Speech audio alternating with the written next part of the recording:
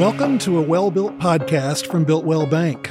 I'm Don Griffin, Builtwell's executive for human resources, and it's my pleasure to serve today as your host. It's our goal to be the local economic engine that drives growth in the communities we serve. With this podcast, we'd like for you to gain knowledge about current events in banking, to answer some of your most common financial questions, and we'd like to simply connect with our communities in a meaningful way. If you miss an episode, you can access all of our prior episodes from our archive library available on our website, builtwell.bank, or wherever you find your favorite podcasts. So let's get started. Today I have with me again Mitch Sanford. Mitch is the president of Builtwell Bank. Welcome, Mitch. Great to be with you again, Don. Let's talk about an economic update. Yeah, as you and I are sitting here recording this today, we are 2 days away from the Fed's last meeting for 23. All right. And I think all consensus is saying today they will probably leave things where they are, given recent economic data is coming out. So the debate is hot on what 24 will look like rate-wise. So, and as usual, for the last 18 to 24 months, it's all over the board, right? Right. Whoever you talk to is the answer you'll get, right? 100% right. Okay. That's right. And I've said this a couple of times in the last week.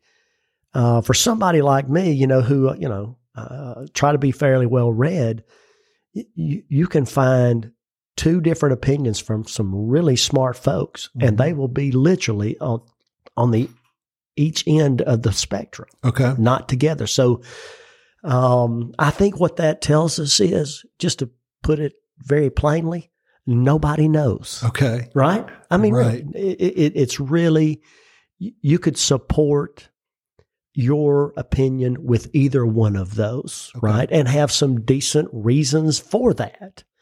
So I do think as we move into 24, the Fed is in what they call today a restrictive rate policy, right? So they're intentionally trying to slow things down because of inflation we've talked about many times. Will there get to be a point in 24 where they do not want to be restrictive with that rate policy? I think there's a good chance that will be the case. Okay. The when will that start, right? Right. And then the how much then becomes the next two questions. Okay. Right. So I think those two are the main questions for 24. Again, the answers are all over the place today. I think we will get some in 24. One of the things that is around that is unemployment, is one of those closely watched numbers, right? I was going to ask, what about unemployment and jobs? How does that come into that conversation? I think it's a big driver, in my opinion. And, the numbers just came out this past Friday, and number of jobs added was actually a little better than expected. Now, the market itself was exuberant because they read into those tea leaves soft landing, right? Which is, kind of that debate that's some rhetoric's been thrown around this year. Soft landing, hard landing, those kind of things. So I think if we continue seeing some softening in the unemployment numbers, which I think there will be some, that'll be a big driver as to when and then how much, the rates will start moving down in 24. Yeah. Okay. So if those rates move too much, not enough, too soon, too late, talk about that a little bit. Yeah. See, to me, that is the thing that is really the unknown, because here's the thing. It feels like to me that, and I'll just use homes as an example. Okay. Residential homes. With mortgage rates jumping up like they did in the last roughly 60 days to 90 days, 30-year mortgage rates was over 8%, touched the 8.5% for just a little bit. We saw, mortgage applications, those kind of things drop off. Right. Okay.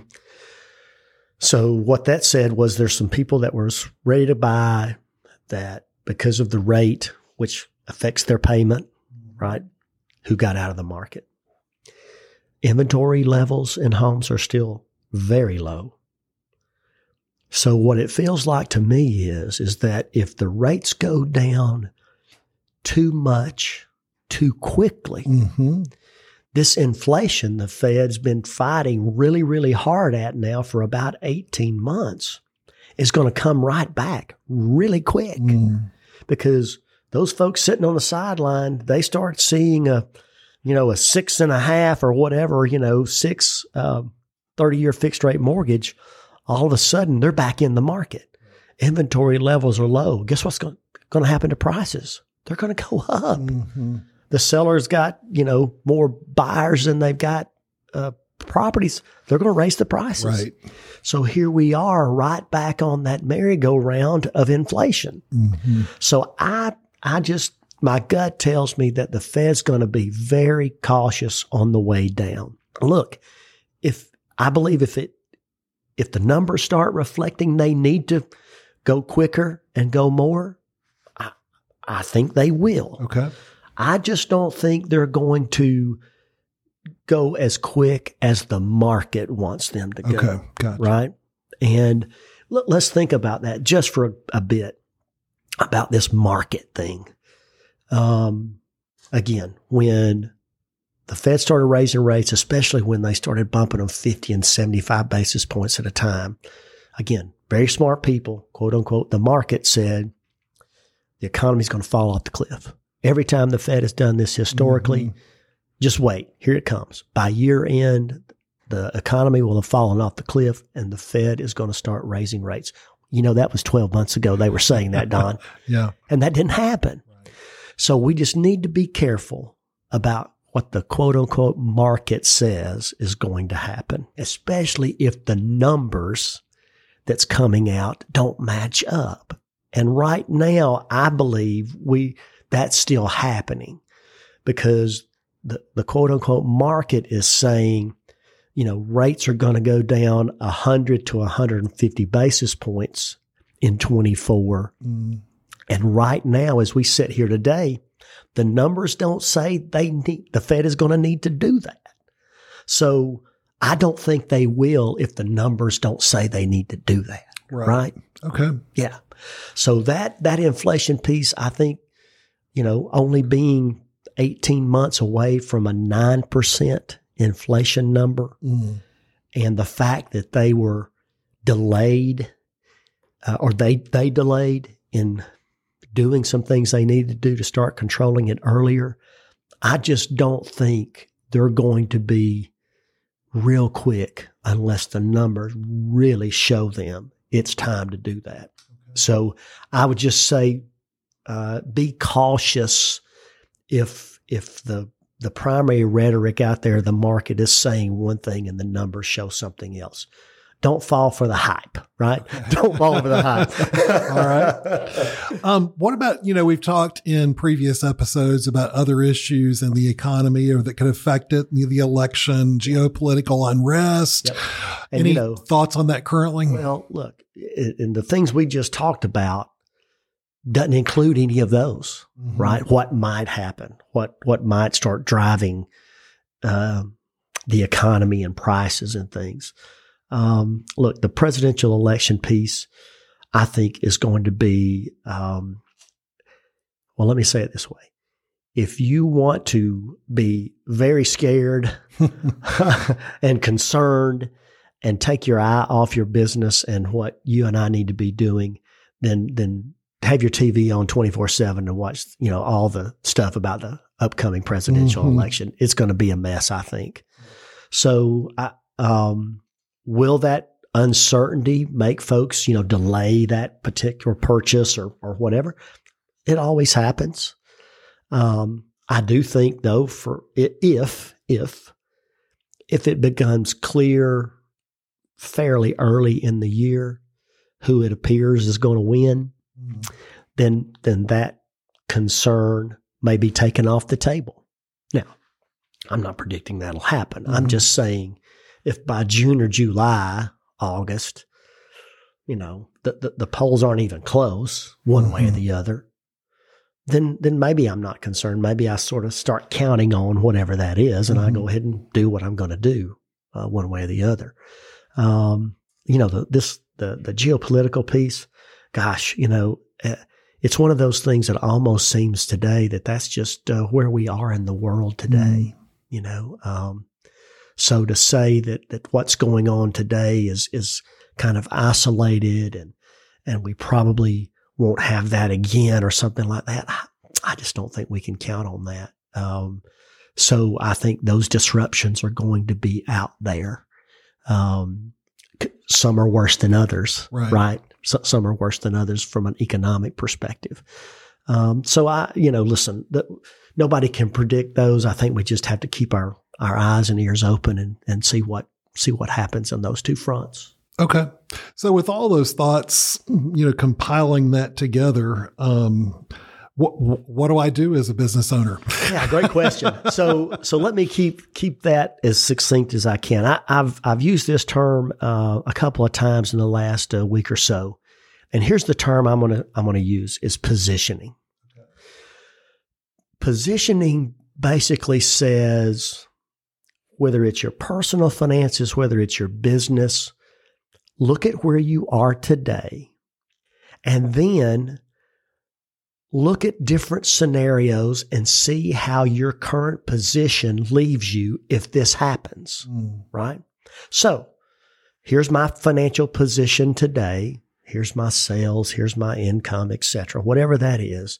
And if rates go up another 1-2%, what does that look like for me? Okay. If rates go down 1 or 2%, how does that affect me? What's my position? How does that change my position? If my sales go up 10, 15%, how does that change my position?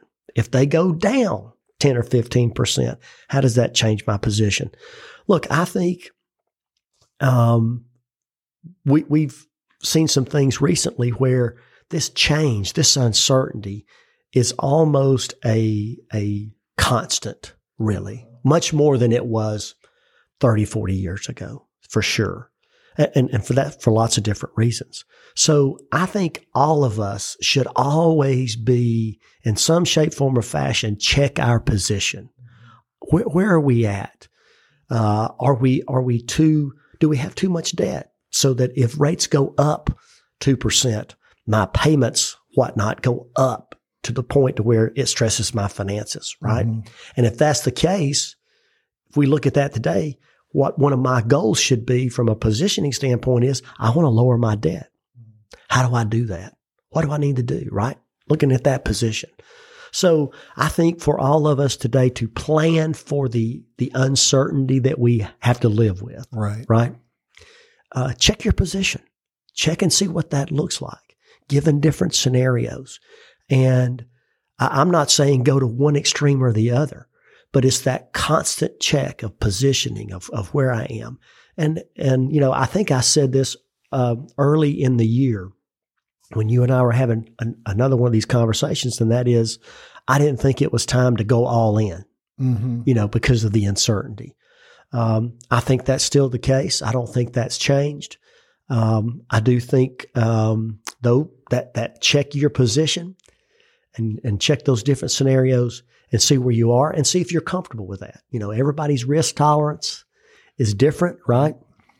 I'm a banker and my risk tolerance is more on the conservative side, right? So I don't want to be hung out there given different, certain scenarios. And so my position is going to reflect that. And if it changes, then I'm going to make some changes in that regard. So I think that's my advice to everybody. Check your position, test it in different scenarios, see if you're comfortable with that. If you're not comfortable with that, then there's some changes you need to start making. Okay, great. Well, Mitch, thanks for being with us today. Mitch Sanford, president of Builtwell Bank, and we appreciate your time with us. Thanks, Don. Always great to be with you. To our listeners, thank you for listening to this episode. We appreciate you giving us a few minutes of your day, and we ask that you stay tuned for our next episode and follow a Well-Built podcast wherever you listen to your podcasts. I'm Don Griffin for Builtwell Bank. Well-built communities start with well-built banks.